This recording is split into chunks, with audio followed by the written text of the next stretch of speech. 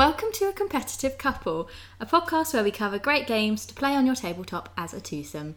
I'm Charlotte Collins, and with me is Jamie Chad. Good evening. Good evening. Hi. Yes, we are recording in the evening. It is. Yeah, I mean, that's why I said good evening. I mean, generally, if it was AM, I'd say good morning. Possibly a good noon if it was between 12 and 1, that sort of time. I'm pretty sure on a previous episode you have said good noon. Good noon. But this time I plan for good evening because it is about 9:30. So yeah. It's been a long while since our last podcast. It has been. I'm surprised technology's not moved on. I thought we'd be on holograms by now, but apparently podcasts are still a thing. Thank God. Yeah, I mean, since our last podcast, we went wild glamping, didn't we? We did go wild glamping. Yes, that was interesting. In Hastings, or near Hastings rather, and took lots of games with us, so that was good, and we're going to be talking a little bit about that later on. Yeah, we took more games than we did food, so, I mean, that was useful. Yeah, I mean, as good board gamers should, I think. Yeah, absolutely. Yeah, absolutely. I've also had a birthday since we last recorded, which seems ages ago now, but... Yeah, that came out of nowhere. I wasn't expecting that. Jeez. No, I know, It was sorry. like, suddenly you had a birthday. Surprise. Like, what? Yeah, I know. I turned... oh my God, for a second I couldn't remember how old I am. How old am I? You're around 46, I think. Yes, Is that that correct? is my age. That's what I wrote on your card, wasn't it? 26. 20. 26. Right. Just a couple of decades out there. Yeah. But no, I had a birthday and received game. That sounds weird. That's Like in a pie, or... I received a wonderful game from Jamie, which we will be talking about, and I also treated myself to a couple of games. So that was good as well, wasn't it? It was a very gamey month. It was, and then unfortunately we couldn't record at the end of the month, could we, in June? No. All the podcast recorders went on strike, and we just couldn't record that month. So Jamie's face just expanded into a big old... I was balloon. a little ill. Yeah, Jamie was very unwell, but thankfully he is back to his normal self. Praise be. Praise be. Also, I had an exciting thing yesterday, didn't I? I won some tickets, didn't I? You did. Woohoo! From a Tabletop Gaming magazine. And I entered their competition for tickets to Tabletop Gaming Live, which is coming up in September, and happened to win a pair of tickets, which is great. So we will be there Can't on wait. September the 29th at the old Ali Pally. Yeah, Crystal so Palace. let us know if you're going to be there. We'll be like, yo, maybe. We will say yo. Maybe. We might say yo. We might blank you. Like if you're one of the few that listen to our podcast and say, hi, I listened to your podcast and I heard you're going to be here, I might go, yo, and brush you aside.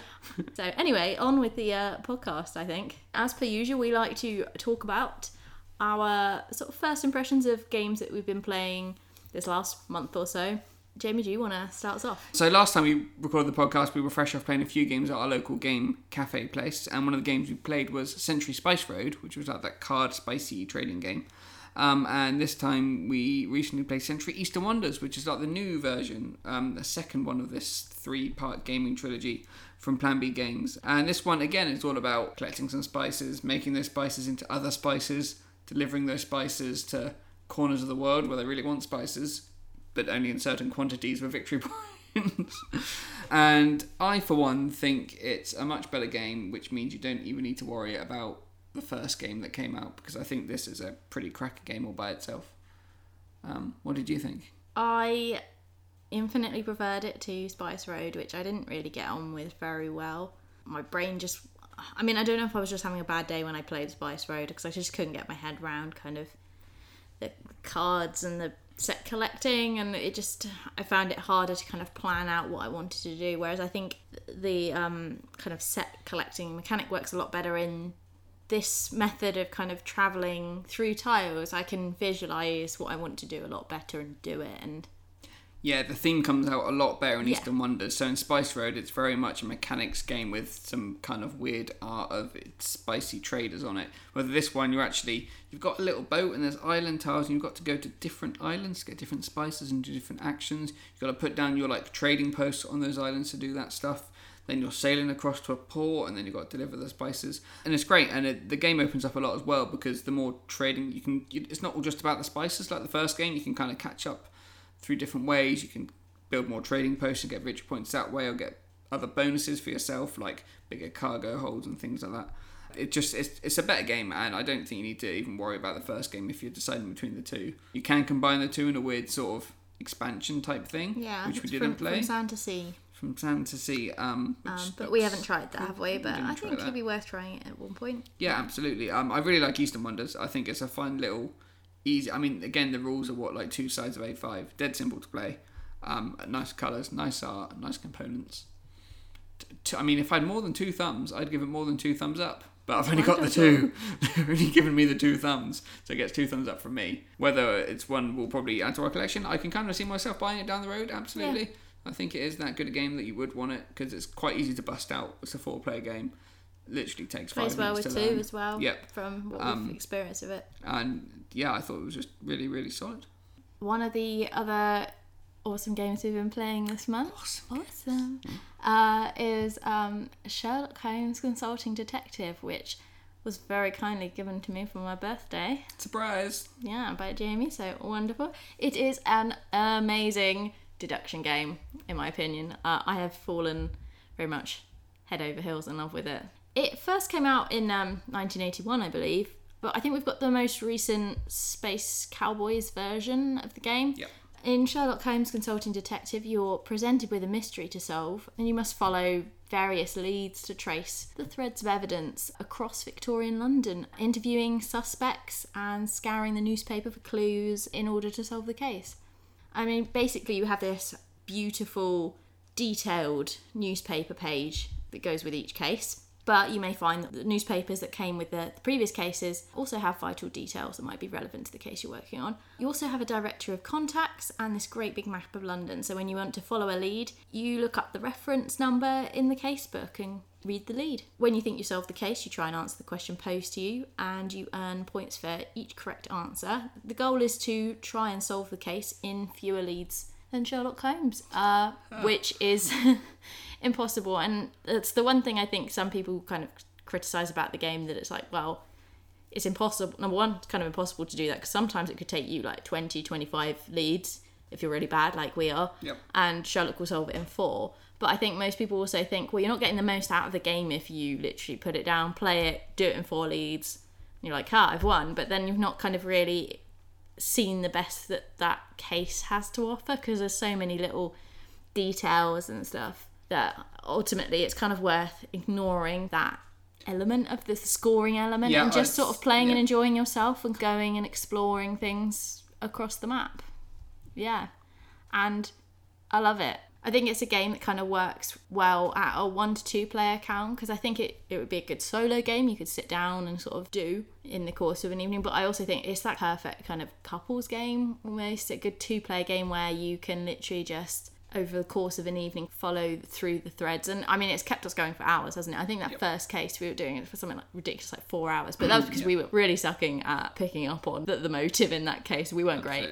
But so far we've played the first 2 cases, so we can't really speak about the game as a whole quite yet. But yeah, no, I think we've got on really well with the first 2 cases. It's just great fun just to sit there and puzzle through it. And it's a game that's certainly been on my radar. It was kind of the first video actually I watched from Shut Up and Sit Down, and it's still probably one of my favourites, because I think what Quinn says about the game is so true. Like, there's moments where you're literally just like, okay, we've got to try and figure this out, and he explains like you could be laying out on the floor and just trying to like plot it out. And we almost had a moment like that, didn't we, where you were like pacing, you're like, all right, okay, I'm just gonna walk go for a walk and like try and pace the kitchen. You pace the kitchen and pace the hallway. You ate some pretzels. Did they help? Yeah, I think so. Oh, that's good. They did. Important crime-solving pretzels. Mm-hmm. But, I can't express just how much I love it. I don't think I've actually got a real valid criticism apart from the whole just ignoring the whole how many leads you do it in.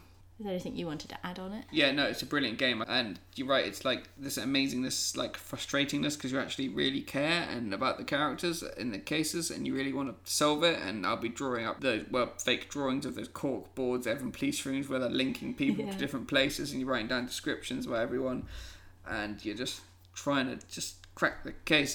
It's wonderful. And with the newspaper and the map and the directory, it's just all comes together, and just brilliant, like mechanics wise, thematic wise. You'll be taking cooperative. pages and pages of notes, won't you, and like connecting up like all the different relationships, like mapping it out on your page and writing down every single detail, no matter how tiny, like, it's got to be important somehow. I know, I can understand that's not everyone's cup of tea. I mean, this game is probably some people's like nightmare game, but I think for us, it's spot on, isn't it? It's brilliant. It's a wonderful game, so thank you.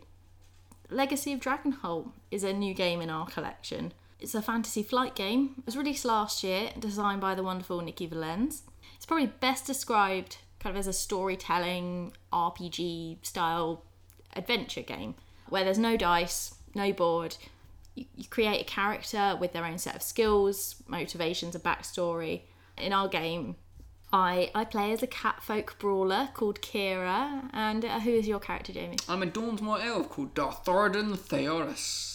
Wonderful. He's 742 years old. Is he? It's quite wise. Oh, I don't remember that sort of detail. Oh, no, I remember I have 2 different colour eyes and I'm grey and fluffy. With some scars and stuff. So Like I'm a bit I'm not actually that fluffy. I'm probably more a bit mangy than I am fluffy. Mangy I'm a brawler, so I'm a bit rough around the edges, aren't I? But basically, there's one massive main quest book. I mean, it's seriously thick, isn't it? I mean, it's not quite like Argos catalogue, but it's... No, more like, Wilkinson's catalogue. Yeah.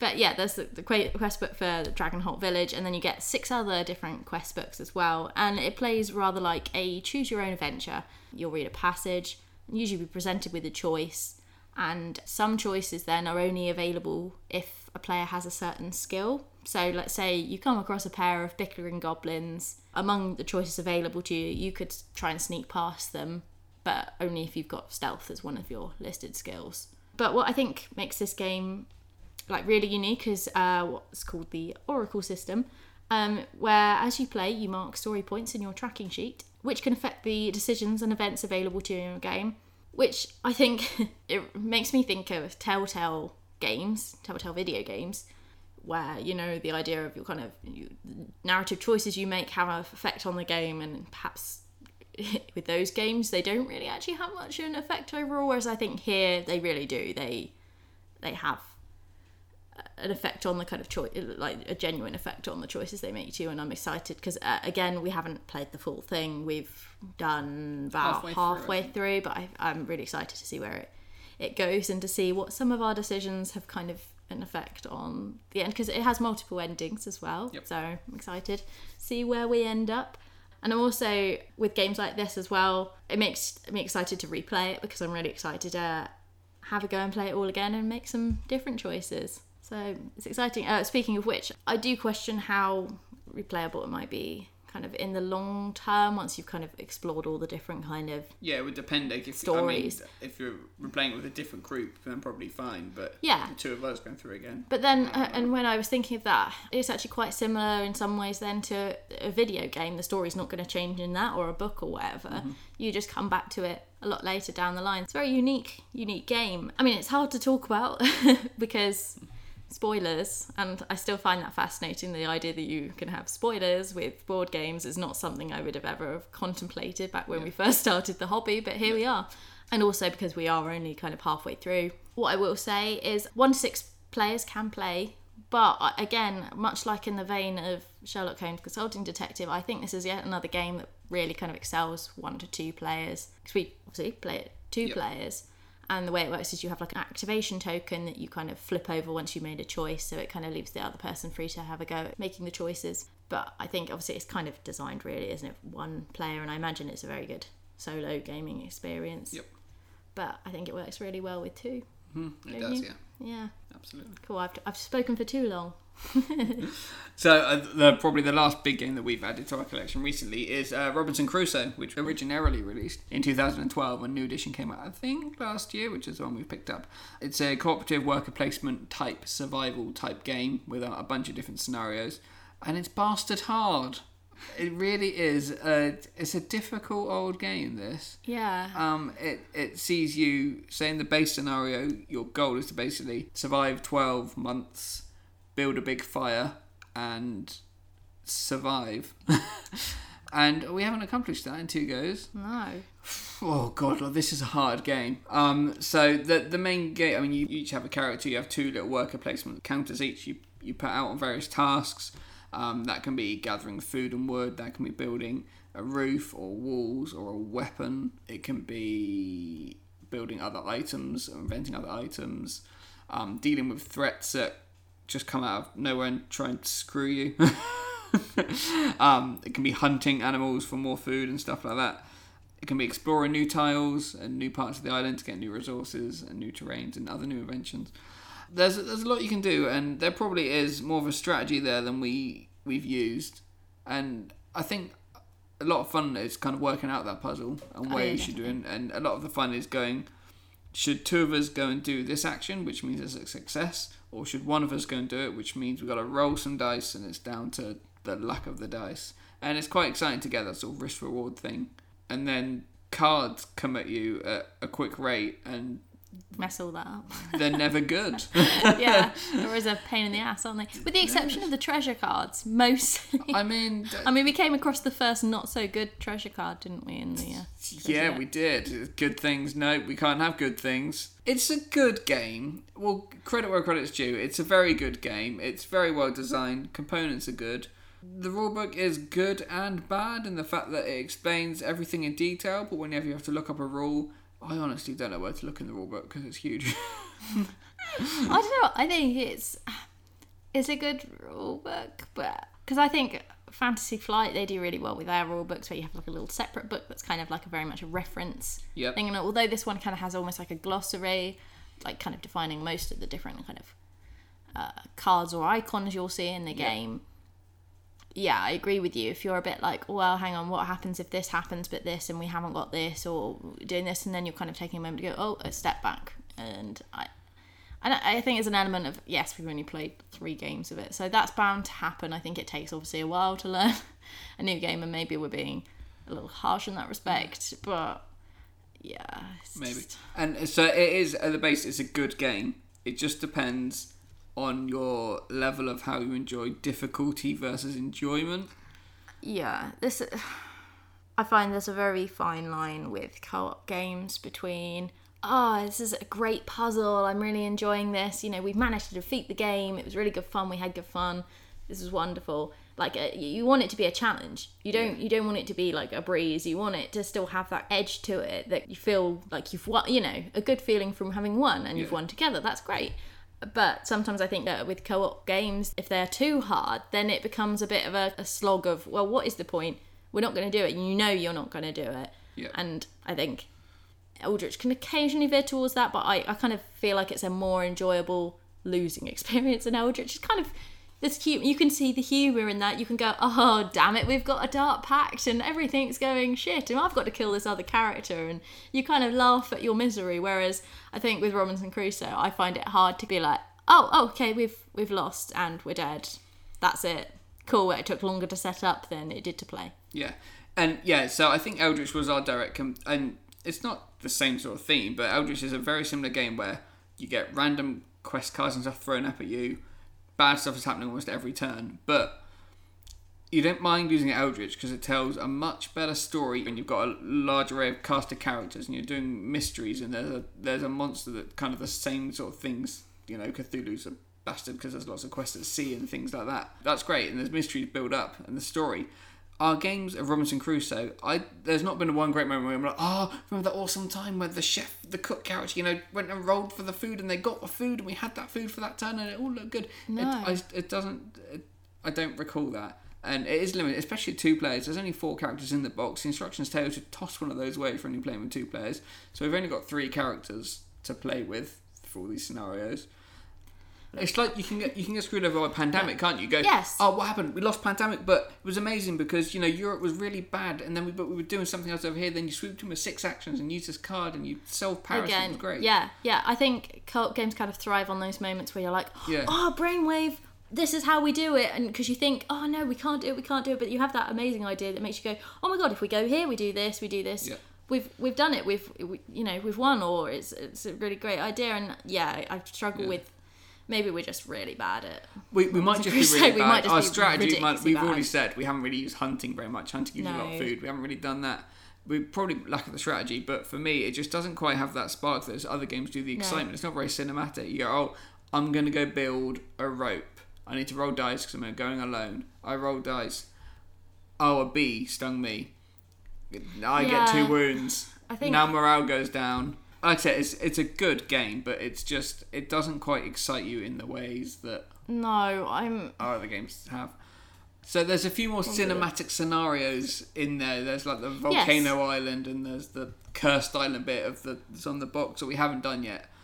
And hopefully that might bring some of that excitement to it, because I was kind of expecting at the moment, all right, let's go out and hunt an animal, and yes, we can kill it and bring back all its meat, and we can feed ourselves tonight. It doesn't even feel like that in this game, really, so far. No, but maybe that's probably why. Because we seem to, every game we've played so far, we've had a bit of trouble with food and, starving to death. Basically, every game we've kind of starved to death, or Jamie's been lost outside the camp and then starved to death. But certainly it's brutal in terms of the health track thing, and again, maybe we're just terrible at it because maybe we're not healing enough, but there's no opportunity. I get it, it's meant to be hard, but it's one that I'm sure we'll be revisiting, and down the line you'll probably find out our final decision on it, whether we've kept it and are having fun with it, or if we've binned it. Yes. Yeah. It's going to go one of those two ways. Yeah. I mean, okay, so out of all those games, favourite?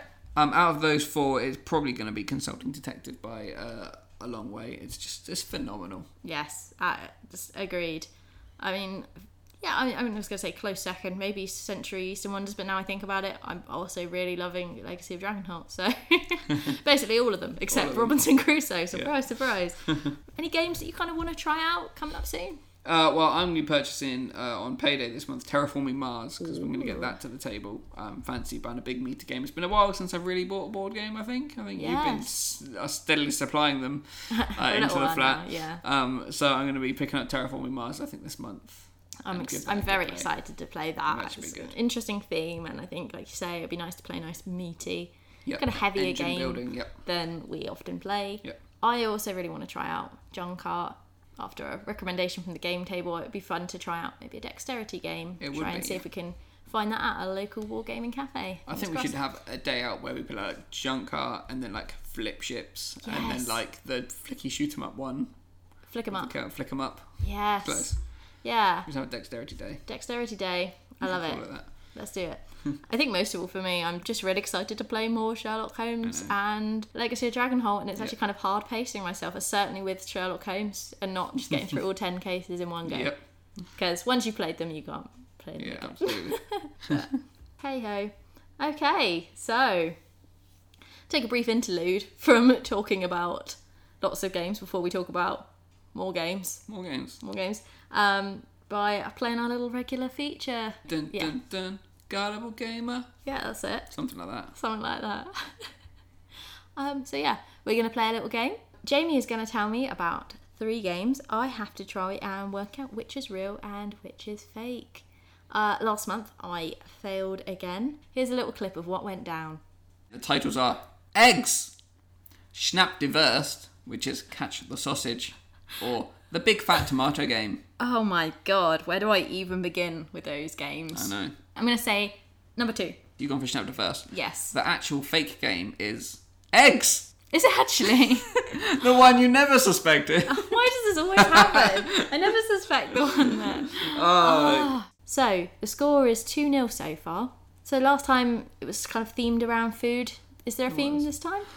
There's kind of a theme this time. It based off the Robinson Crusoe game that we did play, where it was about raising kids. Oh. So I went, let's find some parenting board games. Oh, God. Okay. As it is, there's very few parenting board games. But there are some about, like, animal parents. Oh, okay. Kind of, in a way. I like animals. So I've got 3 animal/parenting themed board games. Right. 2 of which are real, 1 of which is false. And to win, you have to guess the false one. To win? What do I win? You just win a point. Yeah, actually, that's value to me. That is the point. So off we go. So game number 1, Puppy Parade. Aww. When Lady the Labrador fell pregnant, who'd have thought she'd have so many puppies? In this card drafting game for both kids and parents, each player does their bit by looking out for 3 to 5 puppies each, taking care of their needs and ensuring they are groomed to the highest standard. After the final round of grooming, the puppies go on parade and score points in various categories. Most points wins. Oh my gosh. Game 1, Puppy Parade. Oh, I love it already. Game 2 is Ducklings. A heart-wrenching co-op tabletop game where you must work with a partner to waddle your 3 fragile ducklings to safety. As a gamer, 2 duck parents from 2 families choose to either work together or against one another to keep their 3 duckling children safe. It simulates what life is like as a parent when the world is out to get you. That's Ducklings. I mean, if you've come up with that one, then that's deep. It's very deep. As deep as the other games I come up with. Eggs. Yeah. Game number 3, Daddy Cool. Oh no, the polar bear cubs got all splotched up with paint while they were helping the Inuits to paint their igloos. Needless to say, Daddy Cool isn't thrilled when he sees his bunch of bear cubs. What we need is some soap and water, he says, and sets off with his cubs on the way to the wash tub. The first player to reach the wash tub with his bear cub is the winner. Oh my god. So there we have Puppy Parade, That's a lot of information to take in about those 3. So, Ducklings, and Daddy Cool. I really want you to have come up with You're Daddy on the Cool. clock. Like, oh my god, am I? Oh no. Not technically, there's no clock, but Sorry, briefly remind me. Puppy Parade. Puppy Parade, Ducklings, and Daddy Cool. No, I meant like Puppy Parade is Puppy the- Parade. So everyone has like cards of like various dogs, and then you can add like items to them and groom them and their styles and stuff. And then you get points after, was it 6 rounds? Something like that. After the final round, you then get points in various categories like foofiest hair and things like that. Once again, I just get so lost in the fact that these games sound amazing, and I just really want to play them I know. every time. amazing, Every right? time. I think Which one is the false one? fake is the Puppy Parade one. Puppy Parade. Is that your final answer? Yes. You're correct. Yes! Oh my gosh, I finally got one You right. finally got one. It's because it just made me think of Community and the Puppy Parade. Ah, yes. It And did, didn't it? yeah, sorry. We both love Community. Yeah, it just made me think of Too that, and it obvious, made me wasn't it? think, yeah, especially when you said something about floofiest. Flu- Real category in Puppy Parade. There's a real category of Puppy Parade. Floofiest hair. I've never actually seen an actual Puppy Parade that's been like, marked or graded before as well. So, I mean, not that I've Yeah. ever seen a Puppy Parade. Who am I kidding? It's I like want Craft to. but for smaller dogs. I love it, and I think there should be. And Floofy hair. honestly, I wish there were more Puppy Parades, and I wish there was that game, Puppy Parade. But yeah, the other 2 then. I mean, Ducklings is apparently a well-renowned game. Apparently, actually? it's quite recent. Wow. Daddy Cool was like 2004, but I think Ducklings is like last year or 2. Oh, wonderful. Kickstarted We'll have to and look everything. for it. Yeah. Oh, wonderful. Cool. Oh, wow. So, yeah, I finally got Congratulations. 1 You did. point. Oh, that feels good. I was starting to really doubt my own No, you got that one that time. skill. I'll have to and, step it up next month. Yeah, I think so. Before we end the podcast, I thought it'd be good to talk about kind of games and travelling, games on the go, and kind of camping games based on kind of our experience with when we went away on holiday camping. Yep. What games we took, what worked for us, what didn't. Yeah, I thought seeing as tis the season for holidays, 'Tis the season it for would be holidays. good to kind of talk about that. We took with us, Push It, Jaipur, The Mind, Star Realms, Goblin Quest, Exit Pharaoh's Tomb. Is that everything? I think so, yeah. I think that's everything. I think that's wow. it, yeah. Yeah. Like I say, we packed a lot in our We did. our bags. But did. yeah, Exit Pharaoh's Tomb, I think worked really well as a good game to take away on holiday. If you don't mind, kind of obviously it's a box that takes up a little bit of space, I suppose. You can recycle it at the end of your holiday because it's all Yes. cardboard. It is. And also, I mean, certainly for camping, incredibly atmospheric. Like, it actually scared me a little bit because we were playing it really quite late, weren't we? We were playing it late in the dark Oh with my our little God. headlamps on our lights. For context, heads. our campsite was like an eco-friendly kind of campsite. We were in a bell tent. Not any light, to be honest, because it's camping. So yeah, we just had the headlamps for light and a really shit wind-up lantern that didn't really work. So we were basically just playing it with our Playing with headlamps, torches, yeah. having drunk a little bit of wine. And You got scared? I did actually find it quite creepy, but it was really good, and I think it really heightened the tension. Yep. Let's put it that way, okay? Because we've played the Abandoned Cabin Yep.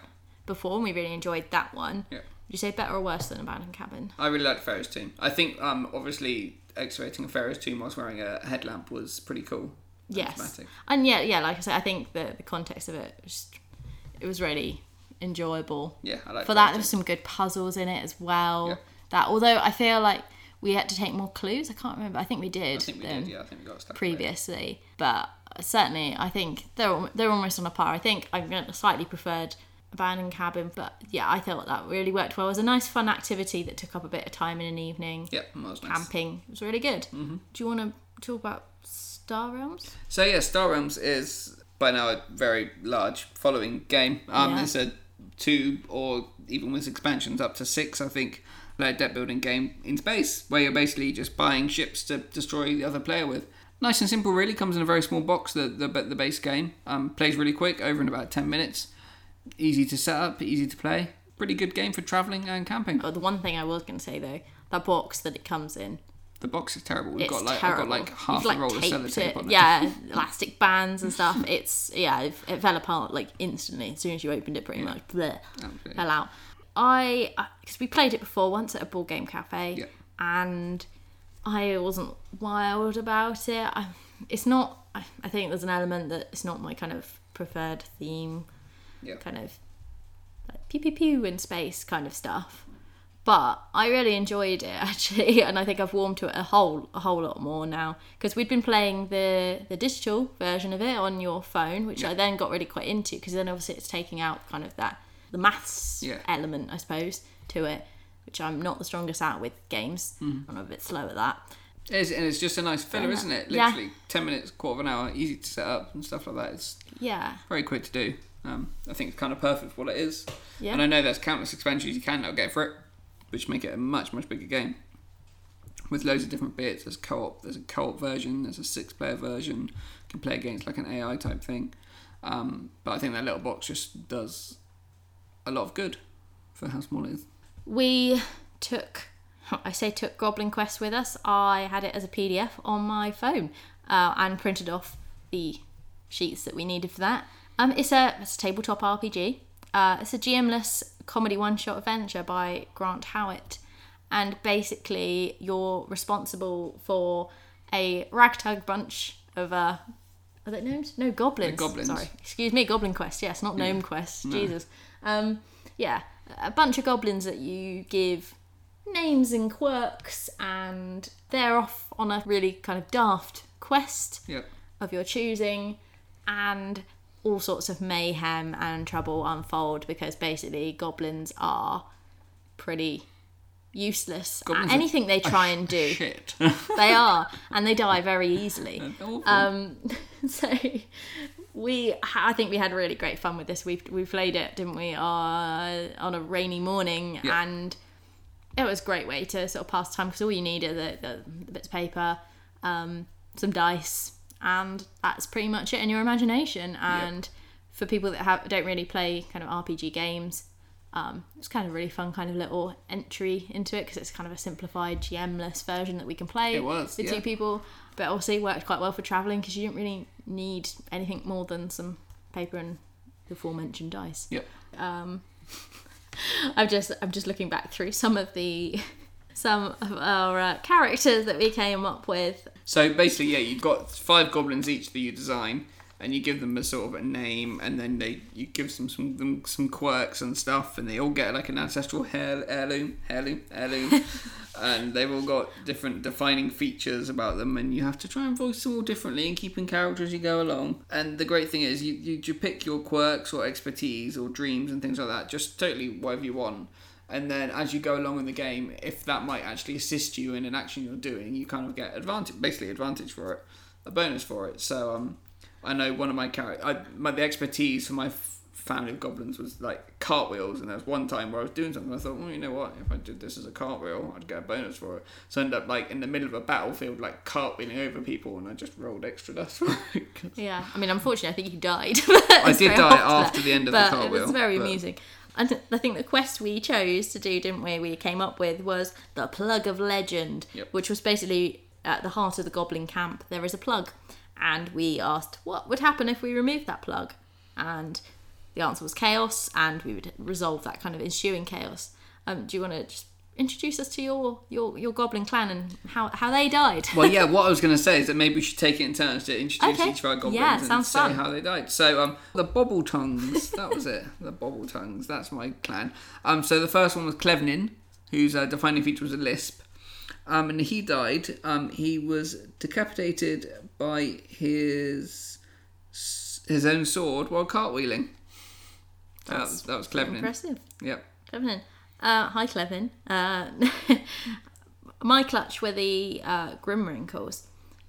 Their expertise was gurning, and their kind of unique quirk was they're all very cross-eyed.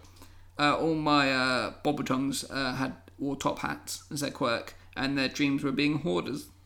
So, goblin number 1, whose defining feature was a squeaky voice. He burnt to death and was crushed by an air balloon. Ooh. That's pretty brutal, actually. I forgot about that.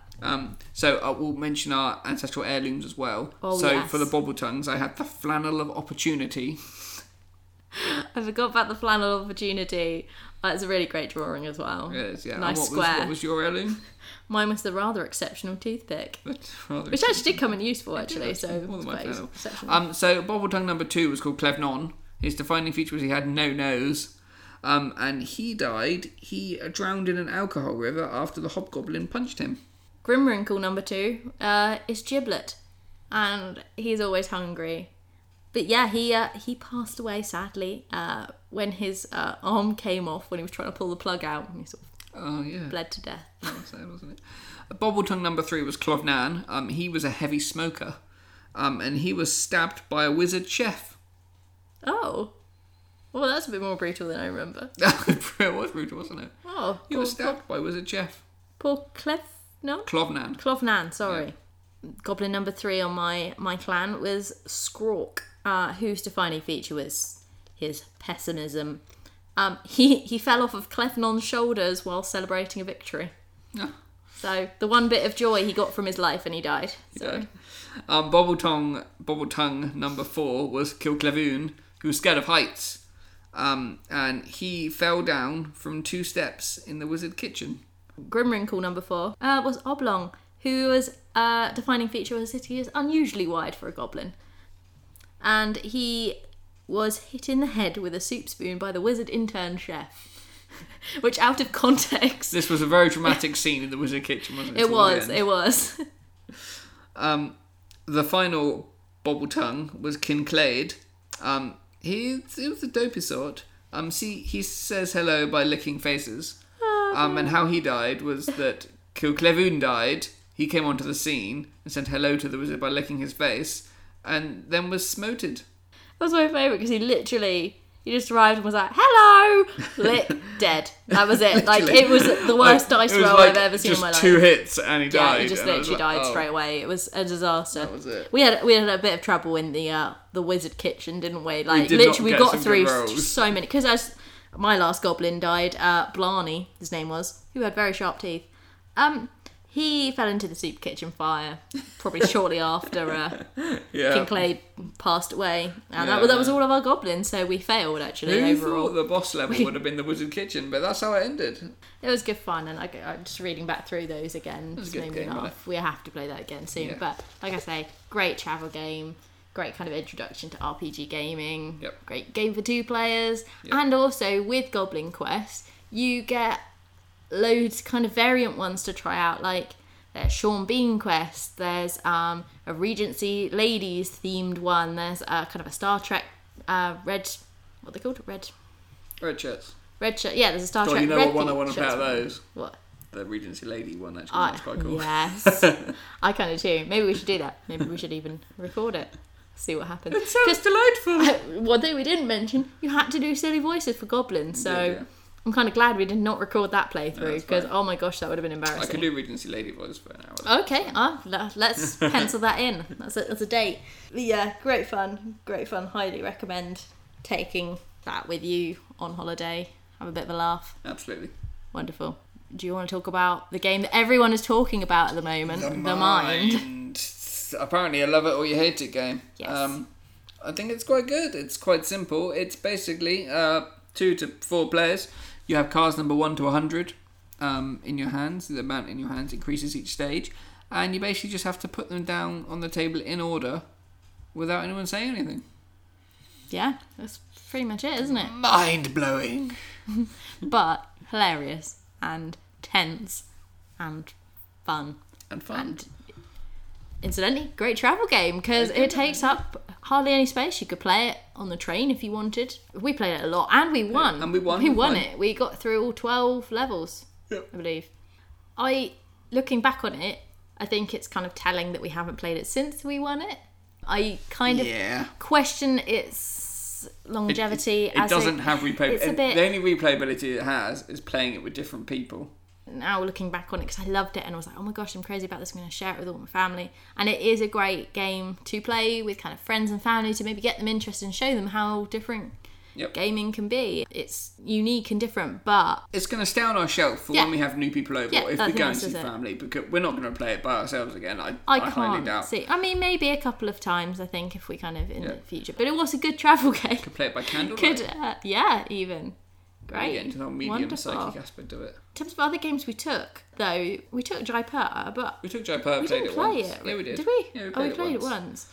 Yeah, like, I think it would be a good game to take on your holiday in the right sort of situation. Maybe not camping, because I was worried about, maybe it's to do with how much I enjoyed the game, but I was worried about kind of getting the pieces all dirty, like it is a nice the game. Tokens and the cards. I didn't want them to get mucky on a camping table. No. But yeah, I don't know if that we just didn't play it because we just had too many games with us. We played Jaipur quite a lot, and we hadn't played it. Yeah, we just hadn't played it on holiday. The other one being Push It, which we've really enjoyed actually with family and friends and stuff. That's a fun little dexterity game where you're like, it's very much like bowls, where you're what's the one, the shuffly game? Shuffleboard. No, it's an Olympic sport. Curling, but without the polishing. Curling, yeah. Tabletop curling. We used to call it the 2p game at school. Yeah, it's basically that, and you're like flicking little pucks towards the jack. The jack puck. The jack puck. Jack puck, I guess. The master puck, I don't know. Yeah. And great little simple game. Yep. Great to take, it's in a little teeny tiny bag. Yep. Great portable game, probably great pub game, but we just didn't play it on holiday. No, because we didn't have a suitable table. Or no, we didn't I think it was. Well, yeah, we couldn't really play it on the kind of camping table. We could have taken it to a pub, I suppose, but as much as the way with holidays. But another, what I could foresee as a great little travel game. Yep, absolutely. You know, there's lots of great ones out there, and I think I hear good things about Hive Pocket. Yep. Mr. Jack Pocket's going to be another good one. So I think I'm just going to have to book another holiday and take some more games with us. Exactly. See? I think that sounds great. Sounds good to me. In the name of board games. In the name of board games. Yes, exactly. Yeah, I think that should be it for this month, because I feel like we have talked about a lot of board games and my throat's a little sore. I think it's Sunday. Is it Sunday now? It might be Sunday now. Okay. I'm not sure. Let's, I think, wrap it up for That's that. Don't forget to check out our reviews on acompetitiveCouple.com.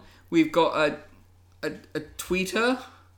Yes, it's at Competitive Duo on Twitter. And on the Instagrams, it's... You said it right. Wonderful. The Instagrams. Wonderful. Is that what the kids say? I knew it. The Instagrams. The Instagrams. On the gram. On the gram. I think is the words that the kids use. On the IG. On the What's our handle? The handle is A Competitive Couple. We've recently reached 400 followers, yay! Yeah, so come be one of the 400. Come be one of the 500. 400 plus. 420. I don't know. Come be one of them and check out our little snaps and pics and visual things. Come check out our photos on our Instagrams. Yeah. Oh dear. I'm clearly a bit tired. And if you enjoyed the podcast, click that old subscribe button there and follow us to get your, monthly podcast fix from us. Even leave a little review if you're feeling generous. Yeah. That's it from us. We'll see you in the end of August on that sweaty bank holiday we'll probably be having. Oh, definitely. Sweaty bank holiday. Can't wait. Lovely. See you then. Ta-ra! Ta-ra! The music in this podcast is all courtesy of Kevin McLeod at incomtech.com. Licensed under Creative Commons. The track used in this episode was Oblivion.